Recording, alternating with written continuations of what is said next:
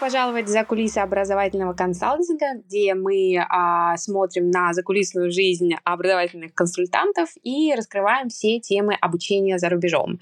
Одна из таких тем, конечно же, иммиграционная история, получение виз, в дальнейшем, может быть, перспектива иммиграции, гражданства и, в принципе, все, что касается там выполнения условий виз и все такое. То есть, это достаточно важный все-таки фактор при выборе направления образования. Сегодня с нами гость Никита Ходков, который занимается как раз-таки иммиграционными консультациями, иммиграционный юрист.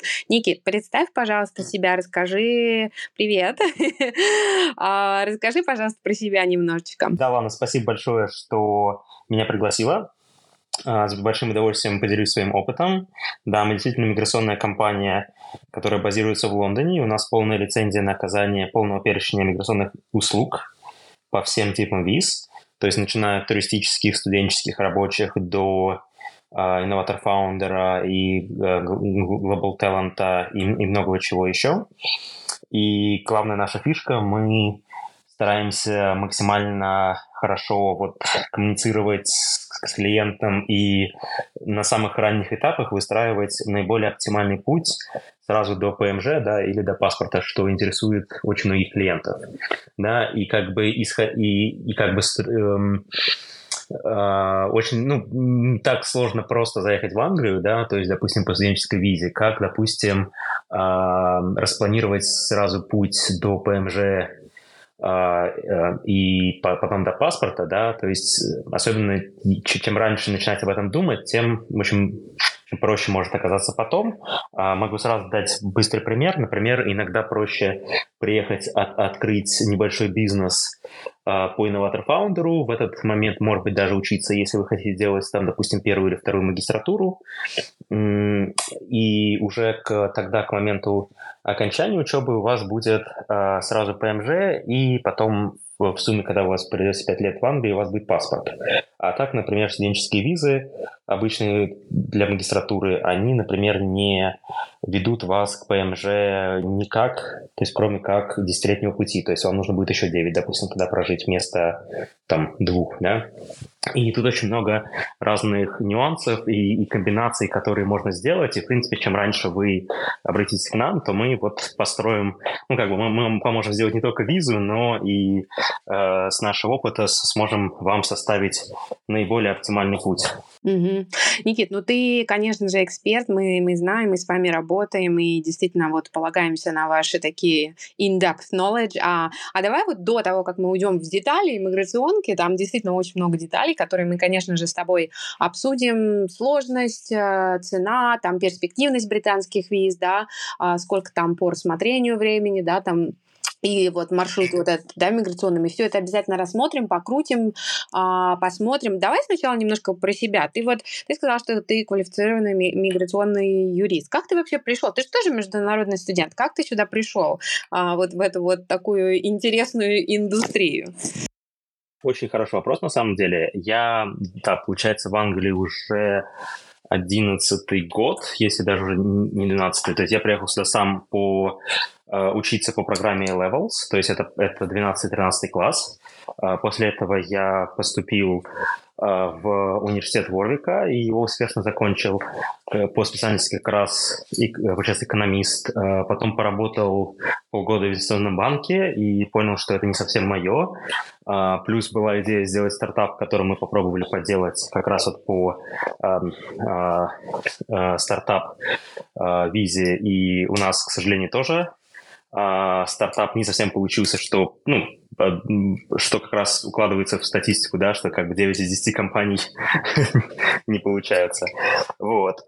И дальше как раз начинался ковид, встал вопрос, что делать дальше, да, и то есть такой еще, на самом деле, долгий поиск себя, что мне кажется, абсолютно нормально, да, в наше время, с очень большим количеством выборов, но это еще больше усложняет как бы и как возможность понять, что же тебя реально интересует, да, и чем ты реально готов заниматься, вот, знаешь, каждый день. И вот я совершенно случайно в этот момент попал в компанию, которая как раз искала кого-то, кто бы мог заниматься внутри этой компании визами.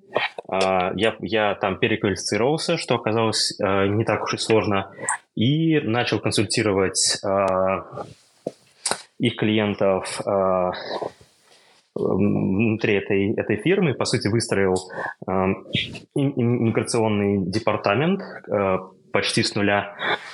И дальше я, получается, сам просто понял, что я могу двигаться быстрее сам и независимо, и вот открыл свою компанию Coventry Street Advisors в конце 23 года, да, то есть отделился и перенес свою лицензию. И вот теперь я консультирую сам независимо и активно расту и развиваюсь. Очень рад, что у нас есть такой классный партнер, вот как вы, вот.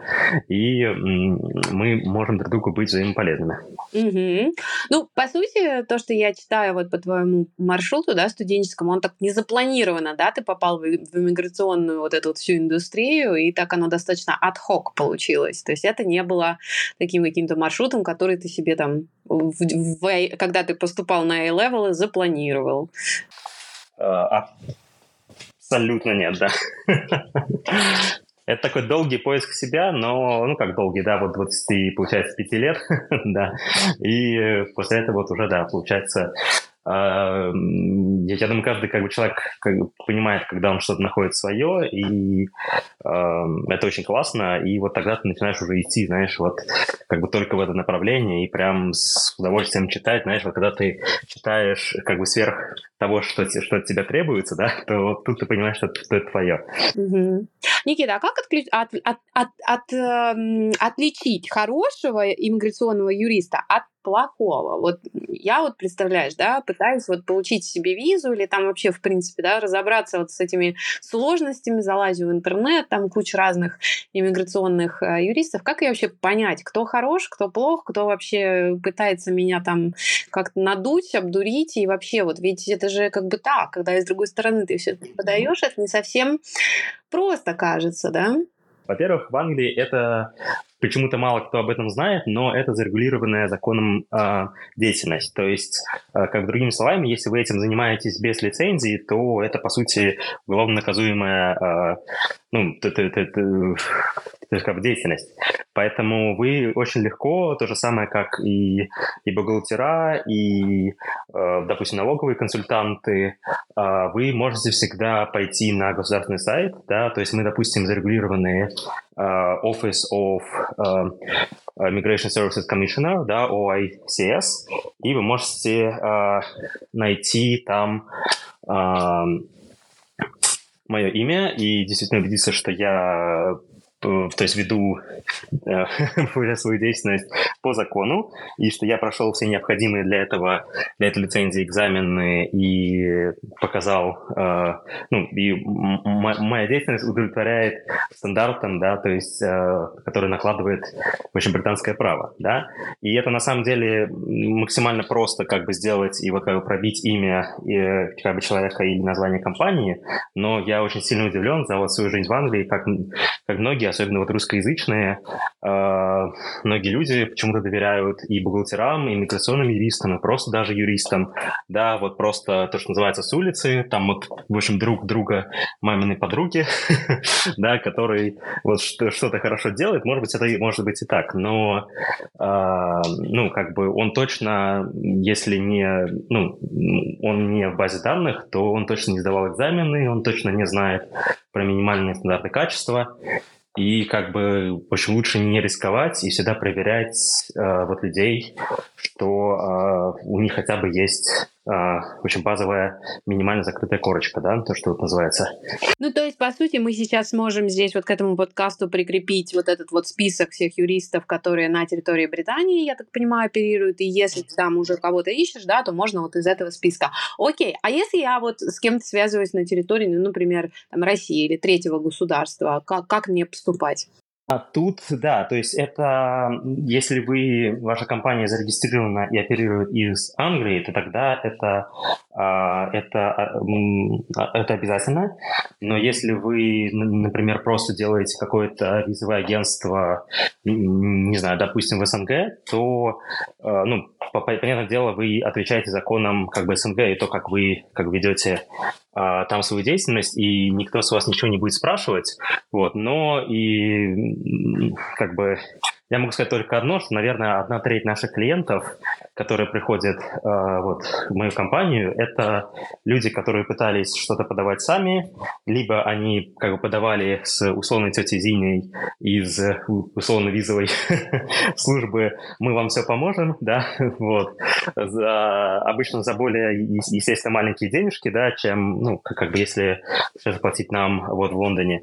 И вот получали отказы, да, и после этого приходят, в принципе, к нам, и вот из года в год это, наверное, такой стабильно 1/4, 1/3, наверное, всех наших запросов, это вот люди, которые вот, в принципе, так обожглись, и, как бы, я не говорю, что, как бы, нет, как бы, хороших визовых служб, да, вот, по нашим странам, вот, но, как бы, имейте в виду, что эти люди, получается, естественно, не учились, скорее всего, в Англии, они точно не проходили аккредитацию, они точно не отчитываются перед регулирующим органом, вот, да, у них может быть много опыта, вот, но они часто даже как бы не были ни разу сами в Англии, да, то есть, а мы все-таки базируемся в Англии, проходили все стандарты качества, и, соответственно, вот вы можете сами дальше выбрать, получается, кому вы хотите обратиться,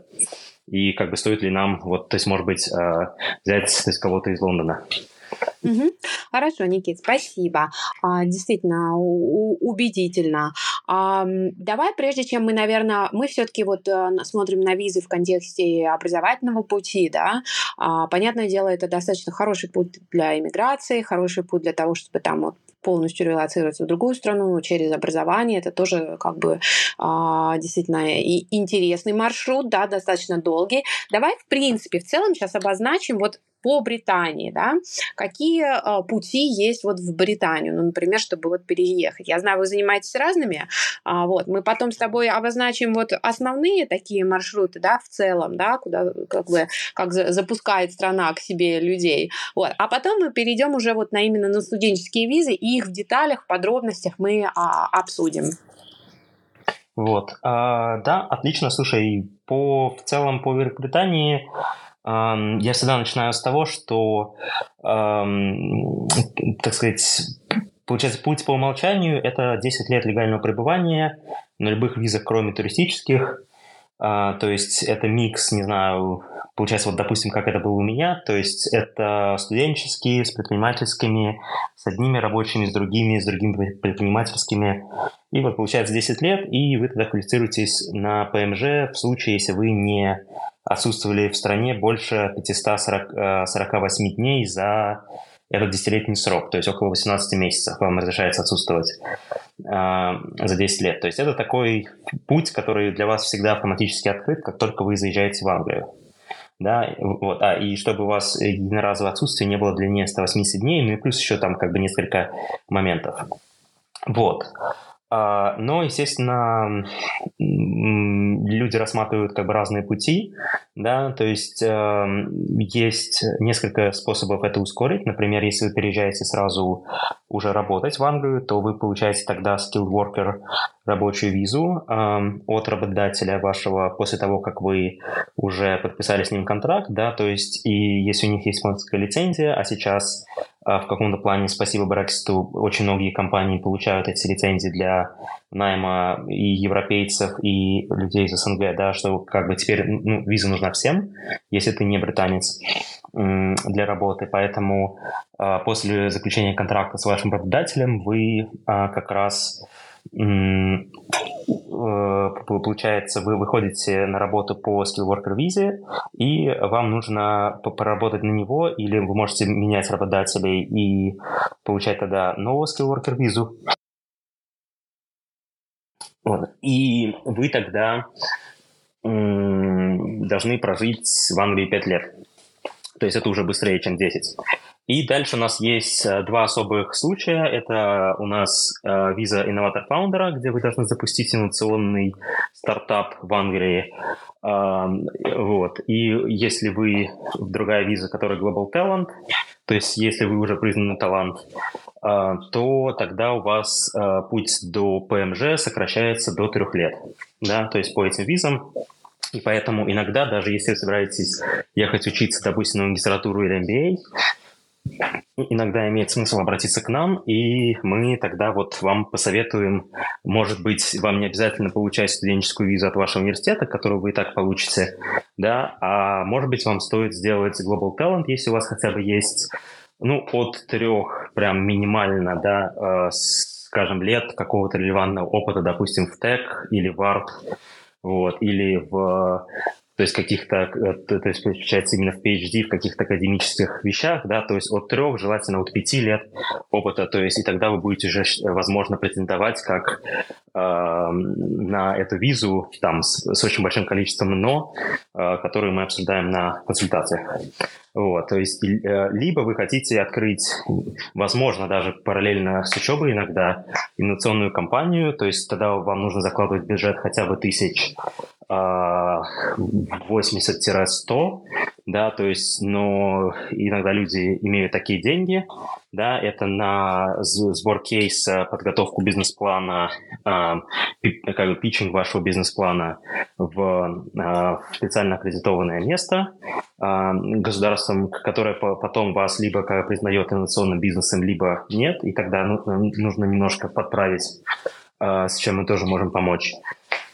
И вы тогда получаете визу на 3 года, и вы за эти 3 года должны 50 тысяч, соответственно, проинвестировать в компанию, например, 10-20-20, да, и, соответственно, их потратить на развитие компании, что на самом деле по меркам Англии, как бы, допустим, 10-20-20, это, не такие большие суммы, да, то есть это, мне кажется, минимальное, что любой стартап потратит на какую-то операционную деятельность, да, и вообще на жизнь, на работу, то есть мы, поэтому мы не строим какой-то Facebook новый, да, вот, или что-то еще, мы как бы это как бы строим маленькие обычно IT-проекты, и мы, соответственно, полностью вам сможем помочь с тем, чтобы подобрать идею, которая пройдет, да, соответственно, все чек-листы до написания бизнес-плана, до потом питчинга, и даже потом можем вас сопровождать на вашем пути до ПМЖ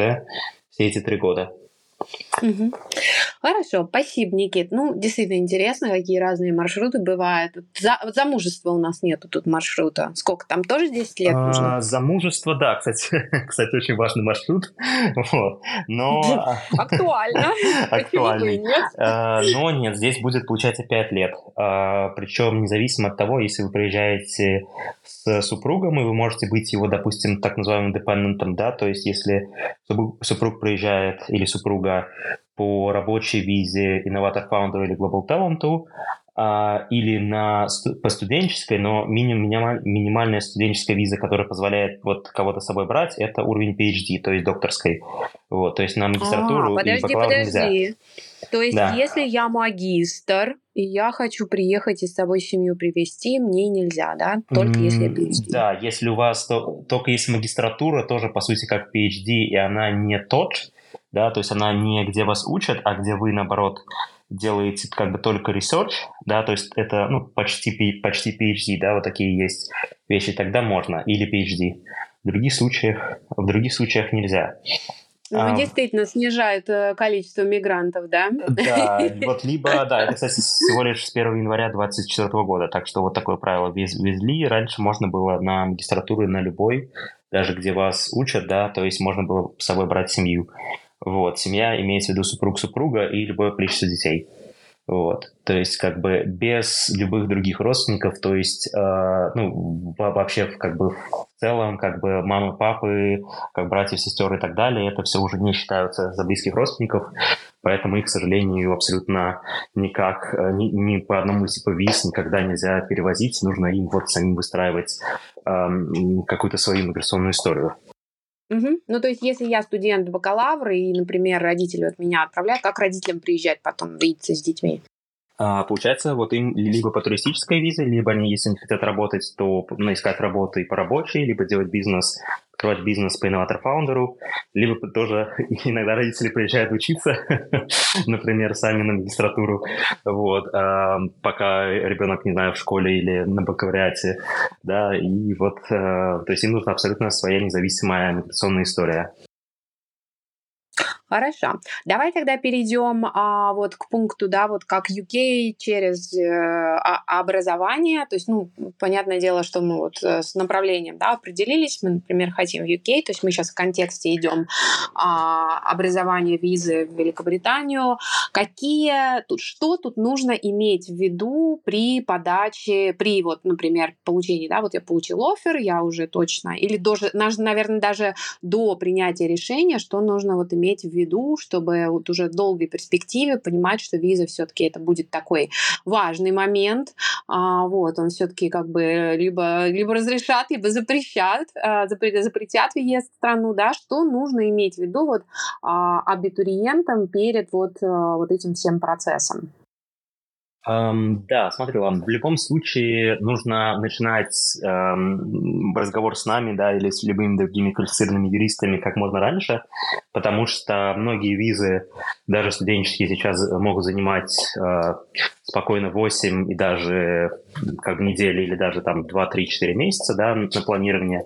А там за инноватор-фаундер и как бы глобал таланта, так там вообще обычно полгода уходит. И главное это вот обратиться и начать думать, если вы это слушаете, вот как бы как можно раньше.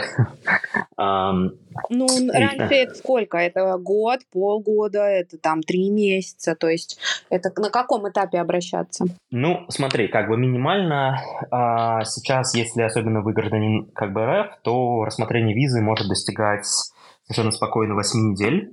Да, то есть собрать кейс мы вам можем, ну, если не спеша, то за неделю, если у нас сильный экстрим, то, в принципе, мы в некоторых случаях можем даже за несколько дней вам собрать студенческую визу. Вот, то есть, как бы, но рассмотрение будет для граждан РФ сейчас, к сожалению, часто достигает 8 недель. Бывают случаи, когда за 2, за 3 все еще, но я бы отходил всегда от самого плохого сценария, когда 8. То бишь мы уже попадаем в 2 месяца, то бишь если вы хотите ехать учиться, допустим, в сентябре, то лучше подаваться где-нибудь в начале июля, а то и в конце июня. Вы по правилам можете за 3 месяца, и в принципе вот я бы прямо за 3 месяца уже бы, то есть начинал бы общаться со своим образовательным учреждением и говорю, что так и так, я вот хочу прям подаваться как можно раньше, дайте мне, пожалуйста, КАС, а это официальное, как бы КАС-письмо, это официальное приглашение от вашего университета, которое выдается после того, как вы выполните все условия университета. То есть, возможно, вам дали offer letter, то есть вам дали приглашение на учебу, но оно будет conditional, что очень часто бывает. Допустим, conditions у вас будут написаны, например, сдать IELTS, да, до какого-то уровня, то есть язык, показать сертификат, или могут даже запросить какие-то оценки. Если вы, например, сейчас учитесь и заканчиваете бакалавриат или школу, то вас попросят, соответственно, чтобы вы сдали на определенный балл, и тогда ваш conditional offer должны будут изменить на unconditional offer, да, то есть безусловный, скажем так, приглашение. И вот когда у вас безусловное приглашение, то вы можете претендовать на вот это официальное письмо о зачислении, которое называется, о приглашении на зачисление, которое называется CAS, да, CAS letter, и мы будем его упоминать сейчас много-много раз.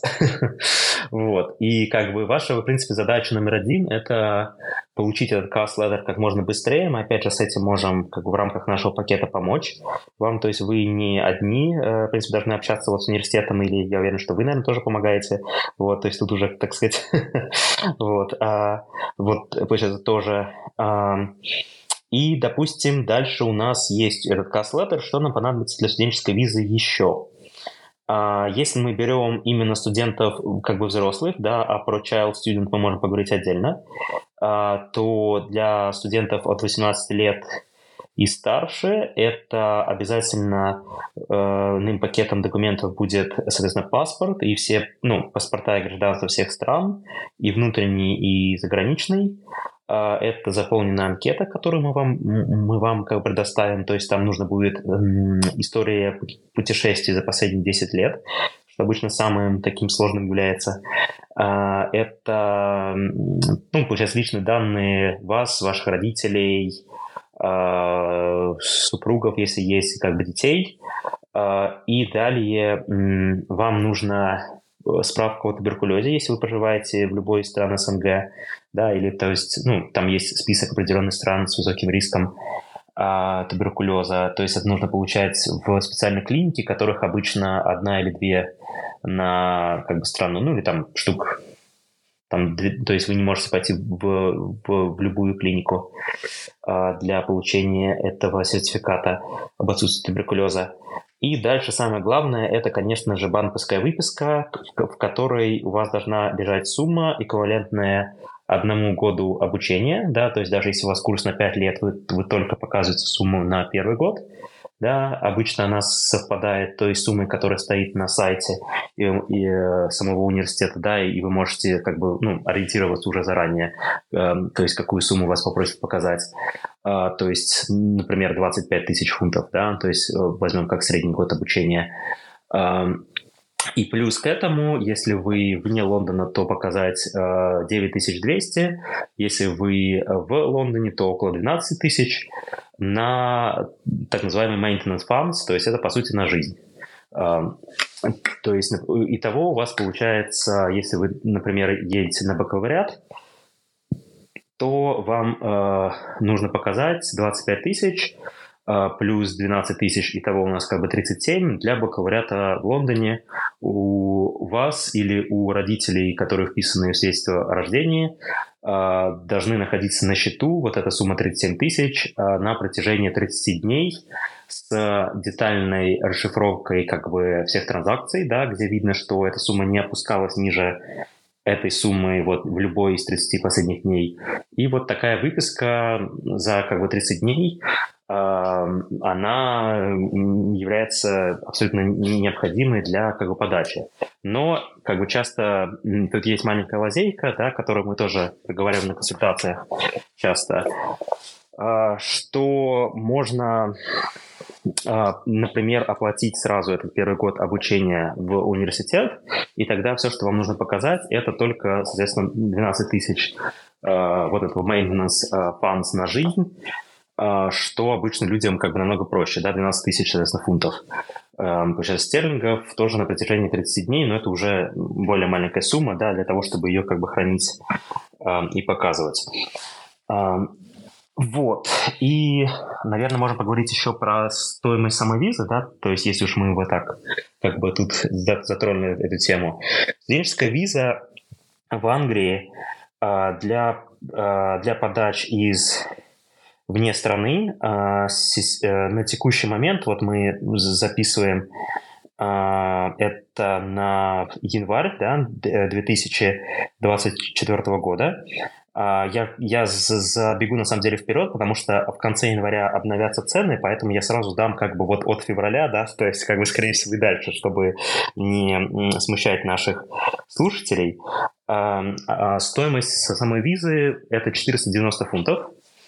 Это оплачивается в самом конце после заполнения всех анкет и всего по любой карточке, за исключением карточек РФ. То есть, и, соответственно, если вы не гражданин РФ, то вы также можете ускорить рассмотрение. Да? То есть мы сказали, что сейчас для граждан РФ это до 8 недель мы закладываем. Если вы не гражданин РФ, то тогда вы можете доплатить еще 500 фунтов к этим 490, и вас рассмотрят за 5 рабочих дней, или доплатить 1000 фунтов, и вас тогда рассмотрят вообще за 1 рабочий день. То есть, что, конечно, безумно очень удобно и снимает очень много стресса. Вот. И помимо этого всего вы обязаны оплатить так называемый обязательный общий британский страховой взнос, да, то есть это оплачивается всеми иммигрантами, независимо от типа визы, если вы приезжаете, ну, соответственно, кроме визитерской, да.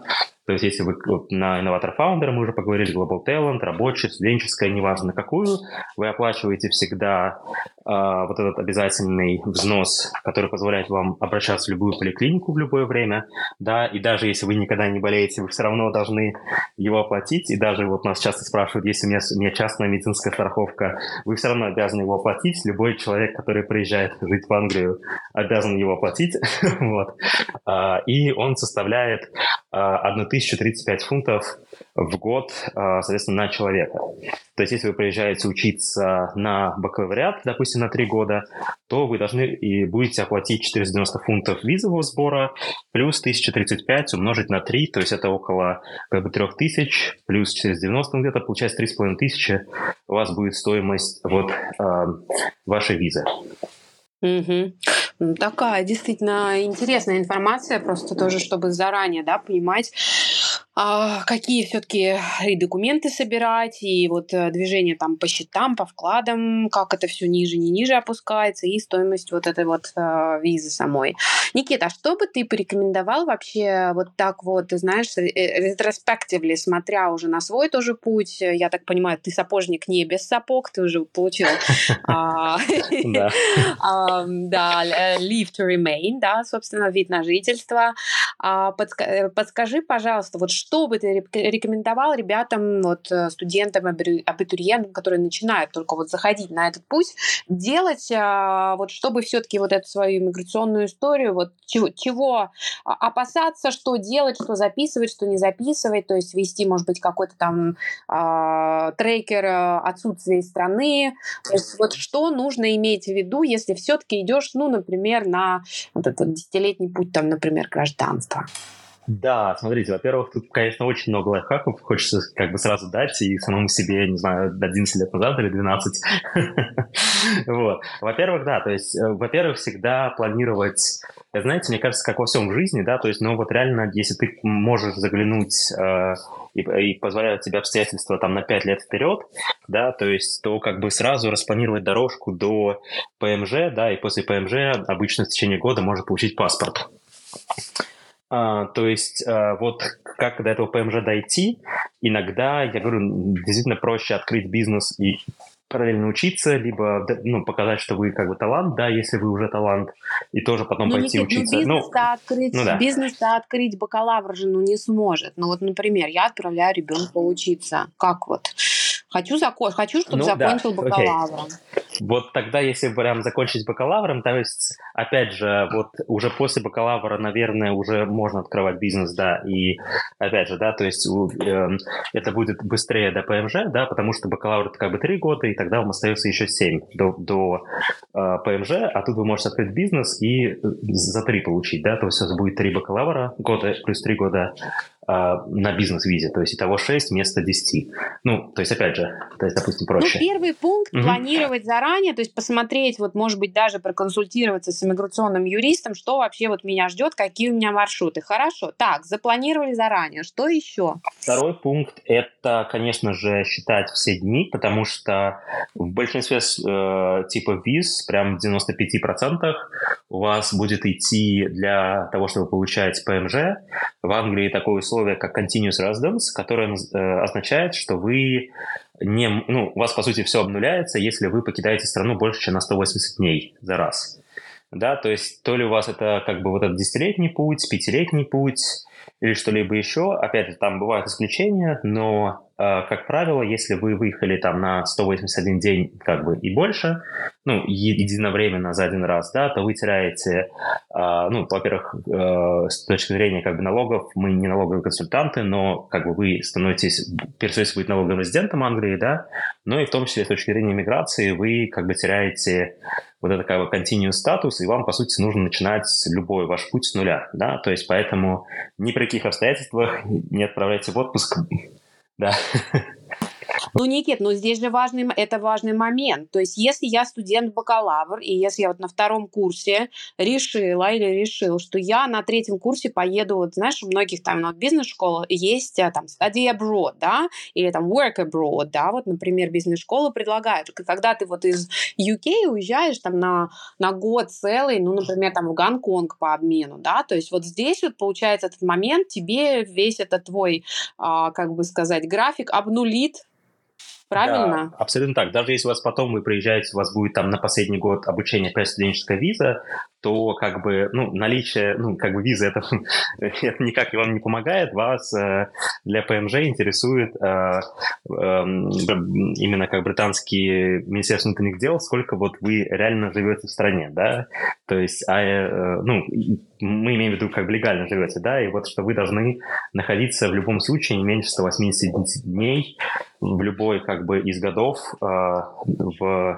обязательно в стране, чтобы не ломать ни десятилетний путь, ни пятилетний путь, ни типа трехлетний путь, да, то есть какой бы он у вас ни был, соответственно, заводить Excel-ку, вот как такой лайфхак, прямо вот при первом вашем заезде в UK обязательно заводим Excel-ку, пишем, вот мы влетели, потом вы вылетели в отпуск, там на один день, на 2 дня, неважно, записали в Excel-ку, потому что потом вам подаваться нужно будет, по сути, ну, вот прямо с Excel-таблицей и показывать, как бы сколько дней вы отсутствовали, сколько дней вы не отсутствовали в стране. Еще раз скажу. Ну, если я, например, студент-школьник, да, вот так вот просто опережая на вопрос, то если я все-таки каникулы провожу в России, это должно быть ну, или обратно там в свою страну домашнюю, да, лечу, то это должно быть тоже какое-то определенное количество дней вот в течение года или вкупе там в течение 10 лет, например, правильно? Ну да, если вы планируете сразу, допустим, идти по как бы десятилетке, да, то есть, то тогда, ну, то есть, например, много учиться, то есть там идти, не знаю, вот тоже на A-levels, например, на 12-13 класс, потом на 3 года бакалавриата, допустим, да, потом на год магистратуры и там на 3 года PhD, то это у нас что уже получается в сумме? 9. То, ну, еще где-нибудь 1 год что-нибудь поделать, да, вот, то вот у вас уже и как бы получилась десятилетка, но тогда вам нужно сразу учитывать, что вас попросят доказать, что вы не отсутствовали в стране больше 548 дней, и опять же вот вам Excel-таблица ваших выездов очень сильно поможет, да? То есть как бы... То есть это по сути вот эти 540 дней это в течение 10 лет. Это по сути 18 месяцев вам позволяет отсутствовать из 10 лет, да, то есть 1,5 года. Но это не больше месяца, да, получается, каждый год, так получается? Нет, вы можете даже покинуть на 179 дней, то есть, как бы, допустим, в один из годов, да, то есть, как бы, при этом не сломав вот это правило 180, то есть, вам, допустим, очень нужно поехать на 5,5 месяцев домой, да, но потом вернуться обратно, и тогда уже больше, ну, как бы меньше вылетать дальше, да, потому что это уже 180 дней будет из 540, то есть вы так можете сделать, по сути, как бы такие 3 отпуска, вот, сделать за 10 лет по 5,5 месяцев, допустим, и интересно. Все. Так, хорошо. Второй важный, да, такой рекомендация – это вести Excel-ку с днями отсутствия, да, то есть сколько там уехал, сколько приехал, и не превышать этот лимит, да. И вот, ну, еще есть какие-то рекомендации, что-то еще такое полезненькое? Нет, ну, понятное дело, не нарушать никакие британские законы, да, потому что у вас в любом случае будет, вам нужно будет показать, что вы как бы, получается, good citizen, да, что вы, так сказать, что вы проходите как бы good character requirements, которые, по сути, упираются в то, что вы, не нарушаете, как бы, там, никакие нормальные британские законы, да, то есть, то есть не там попадаете в какие-то большие проблемы, но в том числе это и относится к вождению, да, то есть если вы будете получать водительские права, а я очень сильно советую всем получить водительские права как можно раньше, потому что здесь есть такая штука, как стаж, и он не складывается с вашим стажем, допустим, в других странах, если у вас есть водительские права, да, то есть вам нужен именно британский, то у вас от стажа зависит очень сильно страховка на машину, поэтому вот у меня есть очень куча много вот умных друзей, кто получили это вот в 18-20 лет, когда приехали. Я получил, к сожалению, только 27 права. И вот у них уже страховка раза так, без шуток всяких 10 дешевле, просто потому что считается, что они вот как бы типа вводят с 18 лет. вот, и страховые компании видят же только как бы дату получения прав, вот, и даже если вы не собираетесь вводить, то просто получить и вот положить их на полочку вам потом сильно поможет, с страховками на машину. Вот, но Ну, anyways, по студенческой Мгм. визе можно себе получить права, да, и получается вот спокойненько там как бы положить их на полочку, да, и даже, например, в Европу, если куда-то уезжать, то по ним можно даже и ездить, Вот, да, правильно? но И... я что хотел сказать, что как раз если вы получите поинты на ваши как бы права, да, то есть, допустим, за превышение скорости, за проезд на красный свет, то даже вот это может, в принципе, в зависимости от нарушений и так далее, может сказаться на получении ПМЖ. То есть это тоже будет, вот вы, есть шанс, что вы можете не пройти good character requirement, но надо смотреть, конечно, по контексту. Вот, то есть нарушается очень, как бы закон, естественно, очень плохо для получения ПМЖ. Вот. А так, Ну, то все, в есть, принципе, да. значит, good character нарушил, значит, правила дорожного движения, уже все, не good, bad character, правильно? Да, как бы неудачно запарковаться можно, вот это, да, это не проблема. Ага, Да. поняла. Хорошо, значит, осторожничать в плане нарушения каких-то правил. Вот, кстати, давай вот этот третий пункт был очень, на самом деле, действительно полезный. Давай немножко проговорим про вот эту студенческую визу, да, вот и про возможности, которые она дает, вот пока ты студент, и потом вот как дальше с нее там переходить на другие, да, визы. То есть, пока ты студент, понятное дело, то, давай проговорим по поводу работы, да, то есть как вот пользоваться своими иммиграционными, так сказать, возможностями, пока ты вот на студенческой визе. Это раз. И второй вопрос, как вот дальше потом с нее переходить, например, на какие-то другие визы. И это планировать тоже. Вот мне кажется, это интересно в плане того, что тебе разрешено, что не разрешено в стране, вот пока ты учишься. Да, вот это, кстати, очень хороший вопрос, потому что действительно студентам разрешается в большинстве случаев работать. Обычно это до 20 часов в неделю. Надо смотреть в вашем конкретном случае. И это во время учебы. То есть вы можете еще реально получить part-time job, что на самом деле, я знаю, в СНГ как-то почему-то не принято. В Англии это очень принято чуть ли не с 15, да, где-то там как бы подрабатывать. Это, наоборот, я вот считаю очень, очень классно, да, получать опыт как бы, как и официантом, и, то есть, не знаю, как бы помощником или там, допустим, водить как бы туры по кампусу. Вот, очень классная работа студенческая, вот. Как бы это и дополнительные деньги дает, но и главное, тебе это дает опыт, да, потому что, как бы всех, вот, сейчас, опять же, не заходя в консультацию, да, по трудоустройству, да, потому что, опять же, мы этого не делаем внутри компании, но делаем через наших там очень близких партнеров, можем вам посоветовать. Вот. Но суть в том, что если вы выпускаетесь, там, не знаю, с нулевым CV, да, или там с каким-нибудь, не знаю, опытом работы, там, как бы, типа, там, не знаю, месяц, то есть какой-то типа стажировки по знакомству, да, или как-то еще вы там случайно попали в какой-нибудь банк, то как бы, и даже этого обычно не хватает, потому что, работодатели хотят понимать, можете ли вы вот приходить куда-то и делать какие-то действия, которые вам говорят. И вот без всяких шуток, я как-то общался с HR из там JP Morgan банка, он говорит, что вот если у меня будет 2 CV, где вот там, человек каким-то образом через знакомство, через зрителей, да, видно, что выбил вот эту стажировку очень крутую, да, которая выглядит, но все, у него дальше пустое CV, только там хороший университет, то, естественно, я возьму лучше человека, то есть который вот на протяжении 3 лет, там, допустим, водил туры или работал даже в Tesco или в каком-то супермаркете летом, или вот официантом, или вот... Потому что я понимаю, что я могу ему дать работу, и он вот никуда не сбежит, и он может приходить, не знаю, к 9 утра, отрабатывать смену, и то есть как бы у него есть обязательность, да, то есть и вот это вот на самом деле очень классно, вот, поэтому, то есть Это как бы помимо очень денег. ценный совет, Никита, и спасибо, что ты эту тему поднял. Мы обязательно будем делать отдельные эпизоды про вот это вот стажировки, опыт работы, наработка своего CV, наработка вообще вот этих вот дополнительных таких штук в свое портфолио, как отдельным, конечно, подкастом. Я считаю, что это большая такая тема, и спасибо, что тоже еще раз ее поднимаешь. Вот. Мгм. Вот. Но отвечая на вопрос, что это 20 часов во время учебы и без ограничений вне учебного времени, да, то есть неучебное время это у нас это Christmas break, обычно недели 4, это Easter break, это тоже обычно около 4 недель, и Summer break, обычно около 2-2,5 месяцев, то есть как вот у вас идет term time на веб-сайте университета, на него смотрим, если вы out of the term time, то с вас снимаются любые ограничения, то есть вы можете работать хоть 8 часов в неделю. Естественно, и для магистров это также применимо, да? То есть магистранты.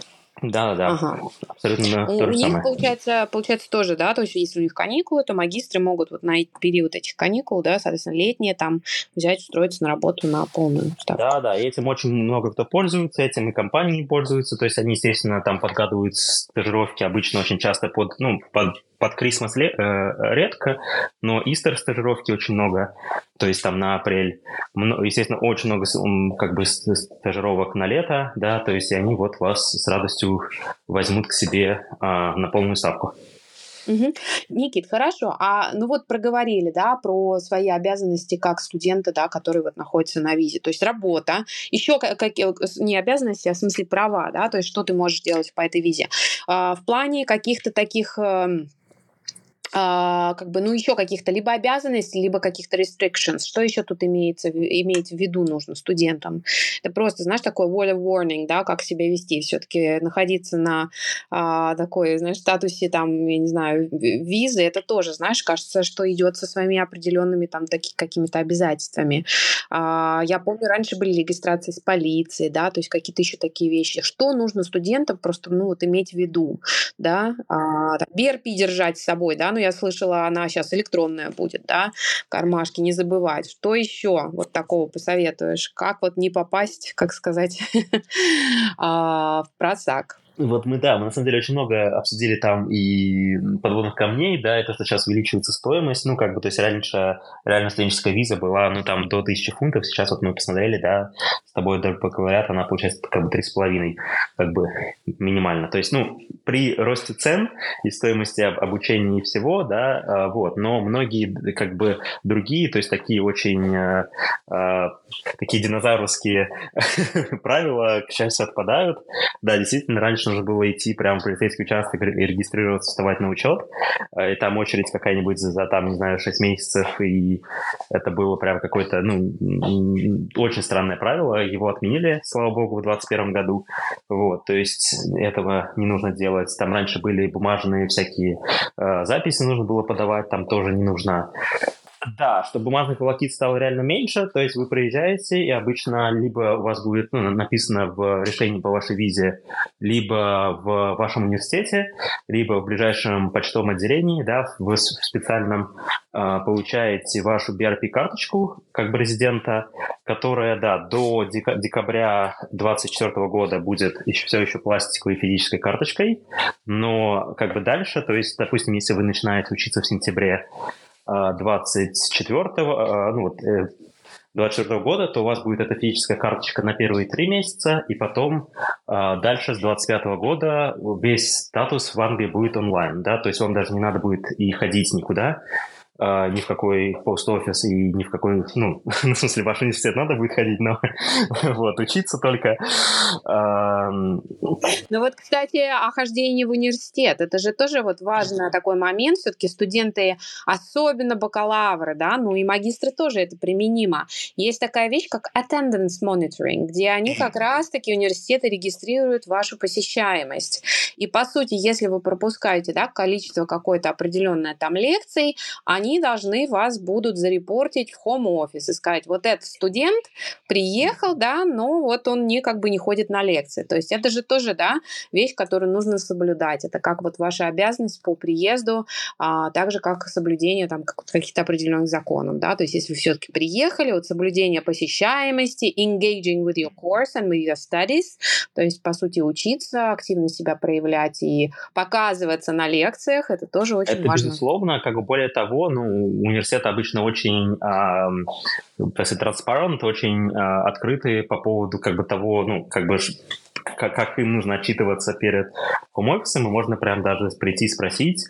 То есть у нас были, например, конкретные семинары, которые нужно было, вот, в которых они, то есть у нас собирали посещаемость не на всех семинарах и лекциях, а были определенные лекции, семинары, на которых все, кто на визах, нужно было обязательно прийти, да, то есть как бы и получить отметку, вот, и как бы, да, и это прям, ну, очень важная составляющая вашей... Нет, ну, вообще, конечно, рекомендация ходить на все лекции и семинары, да, но... Я вот тоже хотела сказать, но если вы прям очень не хотите, то узнайте, какие. Англичане как бы это, если как бы, знаешь, не хочешь полностью engage, мы тебе дадим точно эти тачпоинты, и ты уже тогда на них приходи, да, и они еще заранее тебе об этом говорят, чтобы, так сказать, студенты обходили эту систему. Ну и вообще, конечно. Ну да, чтобы не потерять визу, потому что, да, если вы как бы реально не появляетесь вот на вот этих как бы ключевых лекциях и ключевых семинарах, то да, вы, ну как бы, это обязанность университета, и его обычно никак нельзя как бы умолить, ну потому что там или как-то с ним договориться, потому что, ну, университету невыгодно, да, как бы терять лицензию на всех студентов ради вас одного, который вот там, не знаю, проспал, прогулял или, не знаю, решил поехать там на лыжах покататься именно вот в эту ключевую лекцию, да. Вот, то есть они, естественно, вам, ну, никак как бы вперед, ну, как бы не пойдут вас как-то спасать, а просто вас совершенно спокойно как бы зарепортят, и вас нужно будет, ну, покинуть страну в течение 60 дней. То есть это все достаточно очень жестко. И, конечно же, посещать очень сильно необходимо. Хотя бы минимум.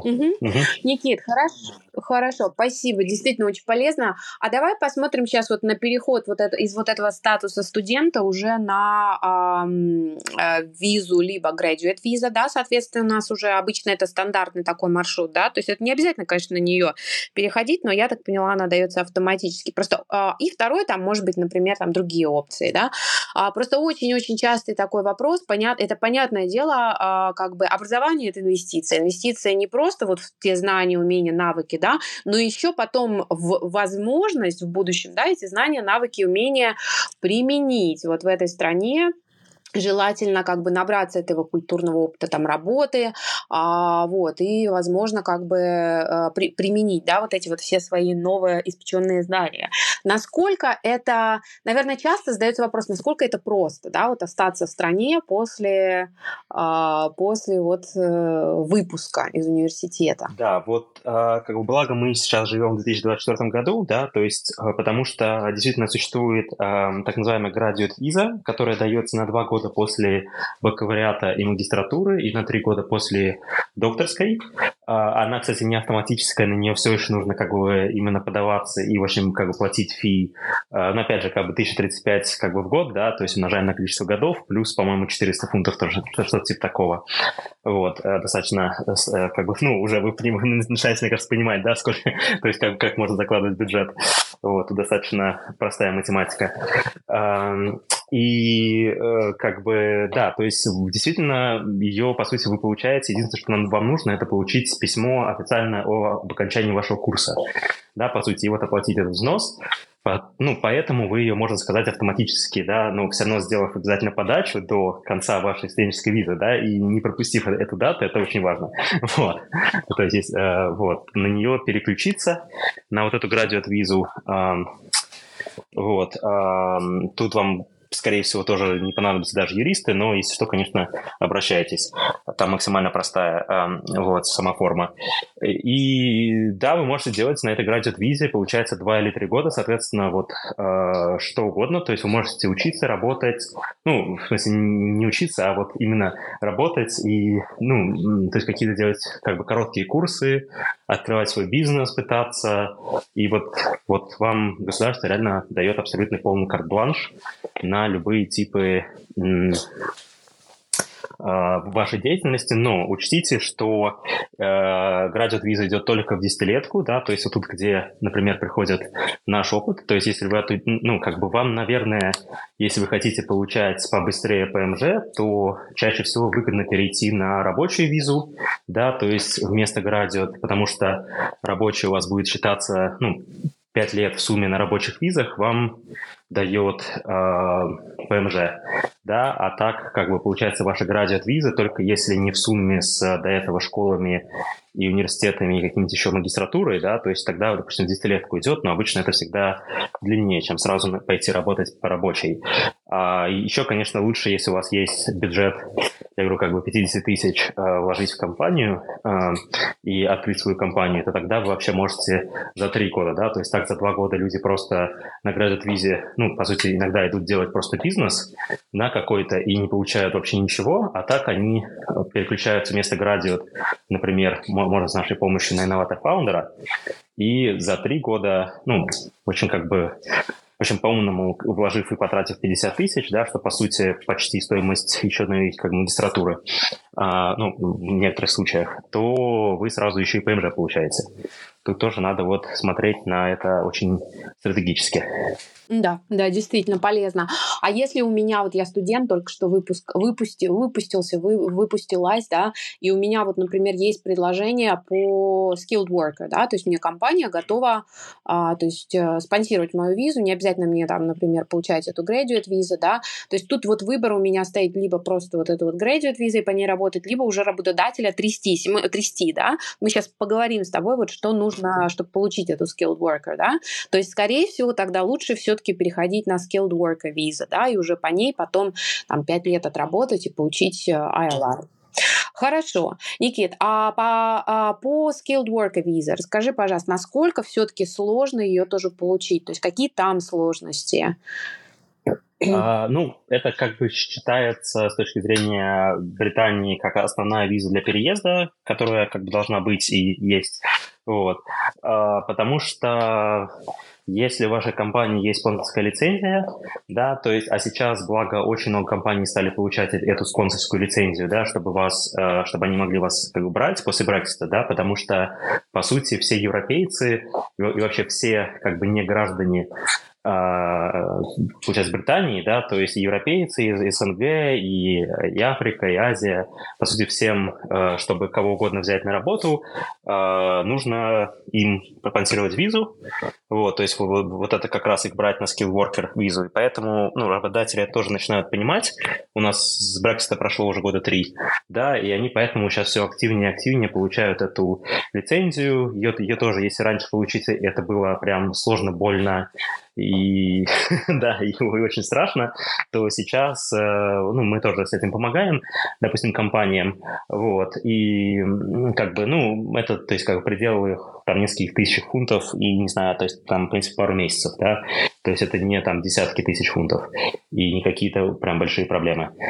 Вот. Опять же, вот один из путей, допустим, если ваша задача понравится работодателю, и чтобы вас взяли, может быть, сначала им интересно вас брать на градиат, как на испытательный срок, вот, тогда, ну, берите, делайте градиат. Но потом вы, как бы, вам нужно не быть проактивным и узнать, в этой компании все-таки есть ли лицензия, если нет, то помочь им ее сделать, например, используя нас как юристов, да, или же тогда, если она есть, то уже им как бы намекнуть, что вы бы хотели пойти на полную ставку именно по этой визе, потому что вам очень важно получить ПМЖ, да, за 5 лет на рабочей визе. То есть вам нужно быть, как бы, это взять в свои руки, да, и очень проактивно к этому идти. Ну и, по сути, по самой визе там документооборот максимально, как бы, понятный, да, что вам нужно вот как раз иметь, как бы, контракт на руках и вот это официальное КАС, то есть, опять же, как бы, официальное приглашение от компании, чтобы вы у нее работали. И там, как бы, буквально, ну, там, по сути, диплом об окончании, как бы, либо доказать английский язык, если вы не учились на английском языке, да, то есть, или можно использовать диплом. И там обычно просто базовый комплект документов про то, где вы жили и путешествовали, да, то есть, как бы, тут максимально, на самом деле, легко, да, но requirement, наверное, я не сказал самое главное, что к вашей работе достаточно высокие. Сейчас это минимальная зарплата 26 500. Вот. Если ваша работа входит в специальный shortage occupation list, допустим, учителя математики или не знаю, какого-то физика-ядерщика и так далее, то там есть исключение, там, что вы можете зарабатывать 20 тысяч, допустим, то есть там есть специальные профессии. Вот, но это, опять же, хотят поднимать, не знаю, из-за инфляции, из-за вот как бы цели, ну, вроде как сейчас как бы цель правительства уменьшать иммиграцию, вот, и в том числе собираются где-то в какой-то момент в середине этого года, 24-го, поднимать минимальные требования по зарплате с 26 до, по-моему, 35 тысяч фунтов.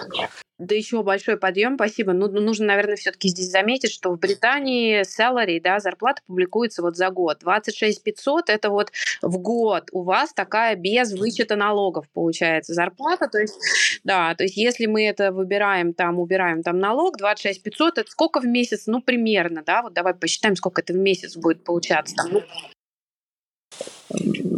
ну, я думаю, тысяч там получится 5 на налоги, наверное, идет 6, да, то есть это где-то, ну, условно 20 остается, 20 поделить на 12, это где-то, ну, 1300 в месяц, наверное, после налогов. Ну, то есть аренда квартиры, например, если мы говорим за Лондон, то есть даже какой-то маленькой комнатушки будет 800 где-то, да, то есть это вот прям, ну, прям базовые, наверное, зарплаты. прям вообще предел. Ага, и это вот такое требование было. Сейчас они это собираются поднимать до 35 тысяч. Скажи, пожалуйста, вот вопрос. Примерно средняя зарплата по стране, сколько у нас там, 30, да, тысяч примерно? То есть, ну, как бы, насколько вопрос, насколько... Да, сильно это обсуждается сейчас как раз в парламенте, то есть это еще не, ну, это еще не принято, но, как бы, мне кажется, много вызвало вопросов, потому что действительно средняя зарплата по стране, если не ошибаюсь, 31 или 32 тысячи считается, да, и как бы, по сути, ну, государство говорит, что мы вот рады всем иммигрантам, кто, ну, как бы выше средней зарплаты, да, то есть как бы 35. А это именно обычно как бы graduate, да, то есть мы говорим, то есть это значит, вы должны, скорее всего, войти в консалтинг, в банк, в insurance, да, в страховой сектор, в юристами, да, то есть это как бы отметает сразу, не знаю, допустим, официантов и, ну, как бы, или кто вот как бы low-skilled labor, да, который тоже... Да, даже педагогов отметает. То есть, ну, каких-то, да, прям совершенно базовые вот, начальные зарплаты, оно это вот прям достаточно такие вот, как ты говоришь, сектора, да, консалтинг, банк, insurance, law, где вот изначально зарплаты градом, они намного выше. Ну, вот, видимо, это то, что как бы хочет вот такая политика государства. Посмотрим, как это будет меняться после выборов. Да, у нас где-то в какой-то момент в 2024 году будет в Англии выборы, ну, либо в начале 25-го. То есть их можно, ну, еще не установили дату. Но, может быть, что-то поменяется потом, и, может быть, там опять вернется 26. Вот, или вообще этот закон как бы не примут. Но вот будем наблюдать за этим. Вот, пока что я считаю, что это, ну, достаточно такие, по меркам Англии, достаточно божеские условия, да, то есть, что можно и начать на graduate визе, и потом, ну, в какой-то момент достаточно быстро и легко с точки зрения документов, да, как бы перейти на рабочую визу, вот, и как бы потом с рабочей на рабочую можно абсолютно так же легко, ну, то есть вы находите просто другого работодателя, который вам дает контракт, и с этим контрактом и с кассом вы просто перескакиваете с визы на визу абсолютно без проблем. Вот, то есть... Ну, по сути, Никит, стратегия такая градов, да, то есть, по сути, как бы пытаться либо уже изначально идти в профессии, которые будут вот, да, давать такой первоначальный доход, либо идти через вот graduate route, где ты там нарабатываешь себе опыт, какой-то стаж, да, и вот двигаться к, значит, сумме 35, но это еще не факт, это может повыситься, да, еще. Никит, а второе, ты вот заметил про shortage occupation list, вот поясни, пожалуйста, что это за shortage occupation list? Ну, можно на самом деле в рамках нашего подкаста не уходить слишком далеко в это, потому что его тоже хотят отменить, вот, и, видимо, отменят. Но я говорю, есть, по крайней мере, на вот январь 2024 года еще есть профессии, которые прям можно прям загуглить shortage occupation list. И, ну, вообще, в принципе, по разным, кстати, профессиям это не обязательно будет 26 500, то есть если вы, допустим, ну, по уровню вы считаетесь как менеджер или какой-то senior worker, да, то к вам неприменимо тогда правило 25 600, у вас будет тогда по вашему джоб-коду, да, то есть по вашему опыту ваша минимальная зарплата будет, например, 35 или 40 тысяч. То есть если вы, например, переезжаете как, как студент, а как, допустим, уже опытный сотрудник, то есть и как бы, это будет нарушением закона, если вас посчитать как градиута, да, по вот этой по стандартной цифре 25 600. То есть надо тоже смотреть вот исходя из вашего, описания вашей как бы работы и вашего опыта тоже. Или, соответственно, если вы вот, это может быть и в большую, и в меньшую сторону, да, то есть этот порог. Мгм. Интересно, тут такие профессии, знаешь, health services, потом chemical scientist, дальше там физика, mechanical engineering, инженеры, получается, electronic engineering, design and development, дальше IT, вот все, что касается IT, architects, system designers, program and software development, professionals, web design, вот, IT, все, что касается cyber security, архитекторы, actuaries, economists and statisticians, only by informaticians and informaticians. В общем, да. Laboratory technicians. Дальше креативные специальности. Dancers and choreographers. Музыканты. Arts officers. Producers and directors. Графические дизайнеры. Просто очень интересный прям такой список вообще чего. Я так понимаю, чего не хватает у них здесь из местных, да? И еще есть, конечно, отдельные пути, когда вы можете, допустим, приехать постажироваться в компанию, у которой нет лицензии, которая вот прям упирается, им лень или сложно, или как-то еще ее получать, но они хотят вас взять на как бы работу на стажировку, при этом стажировка считается, должна быть не меньше 35 часов в неделю и зарплатой не меньше, по-моему, 15 тысяч. То есть это где-то вообще, то есть 800 фунтов где-то в месяц, да, то есть если вас вот кто-то хочет взять, постажироваться, причем максимальный срок только год, да, вот, на 15 тысяч в год, на 35 часов, и готов вам дать job offer, но у этой компании нет, соответственно, лицензии вас взять на как бы skill worker, то вы можете приехать и вот постажировавшись год, обычно потом их убедить получить этого skill worker или кому-то уже быстренько внутри страны, да, вот, как бы, вот кого-то еще найти и к ним пойти потом работать, вот, но даже вот есть такие креативные способы, например, чтобы вот как-то попробовать зацепиться в Англии. Нужно понимать систему, да, и, по сути, суетиться и уже работать с теми людьми, которые... То есть, получается, еще вот эта вот skilled work она принадлежит еще какой-то компании. То есть у компании должна быть лицензия на то, чтобы нанимать этого skilled worker. Да, тут вот как бы такая как бы система поруки, да, на самом деле вокруг этого работают почти все визы, да, то есть ваш университет за вас поручается, и как бы если вы там не посещаете или что-то нарушаете, то как бы он перед вами отвечает, перед государством отвечает, поэтому ему, естественно, выгодней вас, чтобы не терять лицензию, вас, как бы от вас скорее избавиться, да. Здесь то же самое с работодателем, что как бы ваш работодатель на самом деле за вас отвечает, что вы именно работаете и тоже смотрит ваша, посещаемость, да, и как бы на работе, вот, и как бы если что, то вас будет рапортовать, вот, то есть, с работой проще, да, потому что там есть как бы нормированные отпуска, да, если вы будете в ненормированных, сверхнормированных отпусков, да, то у вас тоже будут проблемы, соответственно, вот, и как бы вообще в целом даже вот по визе инноватор-фаундера у вас есть endorsing body, который, по сути, оценивает вас, и, не то, что, по сути, да, в том числе, как бы такую, как, вот, получается, такая тоже порука, они, смотрят за вами, что вы эти 3 года хотя бы минимальные делаете усилия по развитию стартапа, да, то есть вы поэтому не можете тоже, как бы, приехать, получить этого вот, допустим, стартап-визу и вообще ничего этим не заниматься,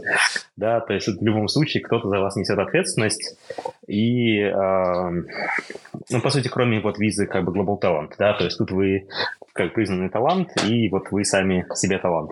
Это максимально близкое к ПМЖ, наверное, вот постоянное место жительства, что бывает. Это как вот они узнают, кто талант, а кто не талант? Вот как это там интересно, прям вот это прям вот мне, наверное, очень была бы интересная тема. Я так понимаю, это креативные, да, соответственно, профессии, и, наверное, какие-то тут тоже можно посмотреть какой-то список, да, Никит?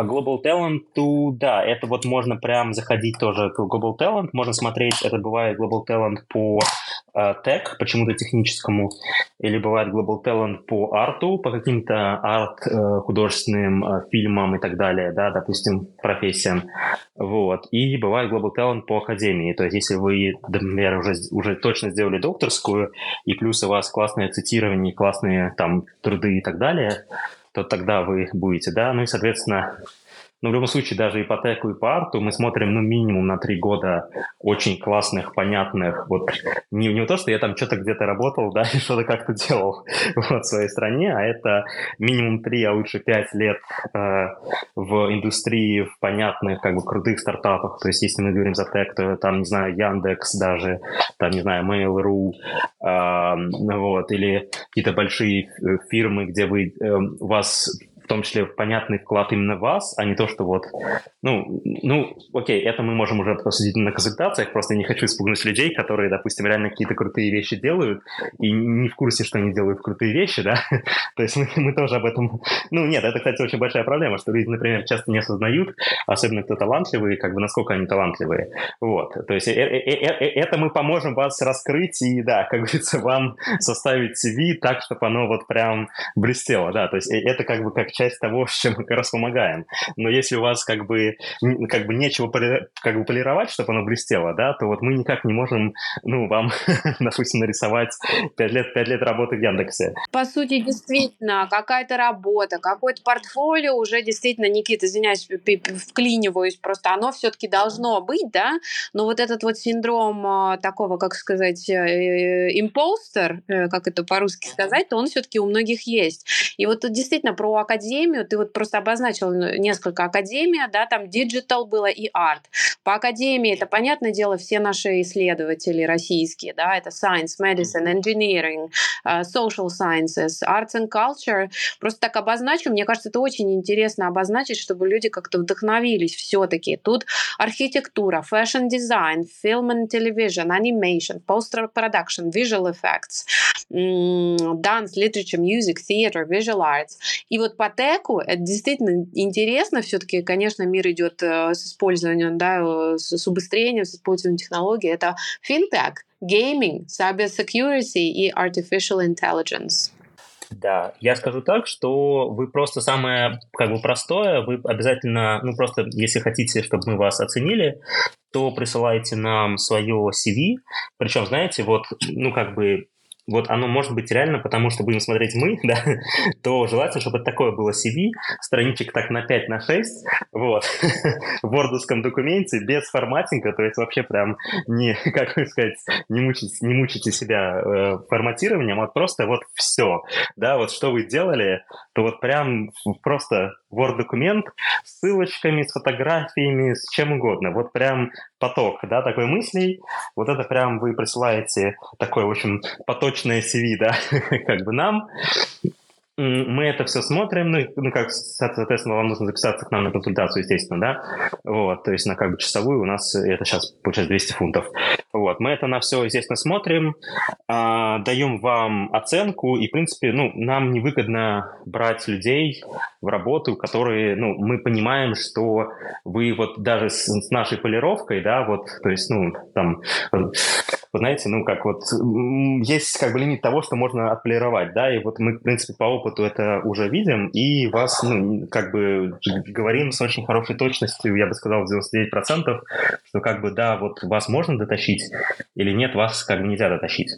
Вот, и как бы абсолютно честно, вот дальше принимаем решение, да, и вот идем уже дальше, собираем там все как бы референсы, то есть вам там нужно, сейчас не будем выходить в это, да, нужно хотя бы 3 очень сильных референса от людей сильных в вашей индустрии, которые там покажут, что вы талант, но это все очень, технично, и люди этого, может быть, немножко сейчас будут еще бояться, но это на практике вот это очень возможно. Но как бы если вы изначально, у вас есть как бы понятный опыт.